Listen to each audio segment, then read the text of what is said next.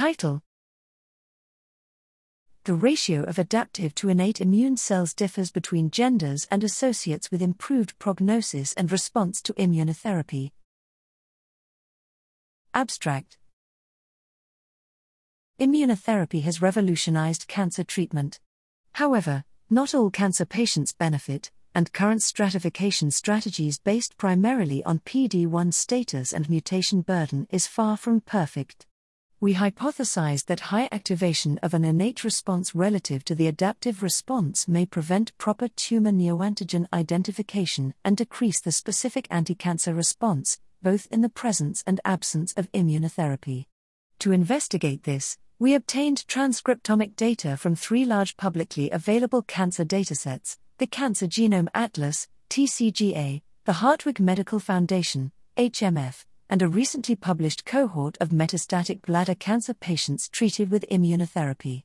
To analyze immune infiltration into bulk tumors, we developed an RNA-seq-based model based on previously published definitions to estimate the overall level of infiltrating innate and adaptive immune cells from bulk tumor RNA-seq data. From these, the adaptive to innate immune ratio, AI ratio, was defined.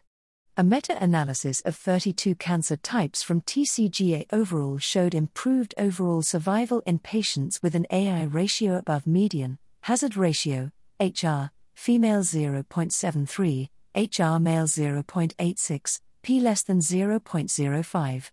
Of particular interest, we found that the association was different for males and females for 8 cancer types, demonstrating a gender bias in the relative balance of the infiltration of innate and adaptive immune cells.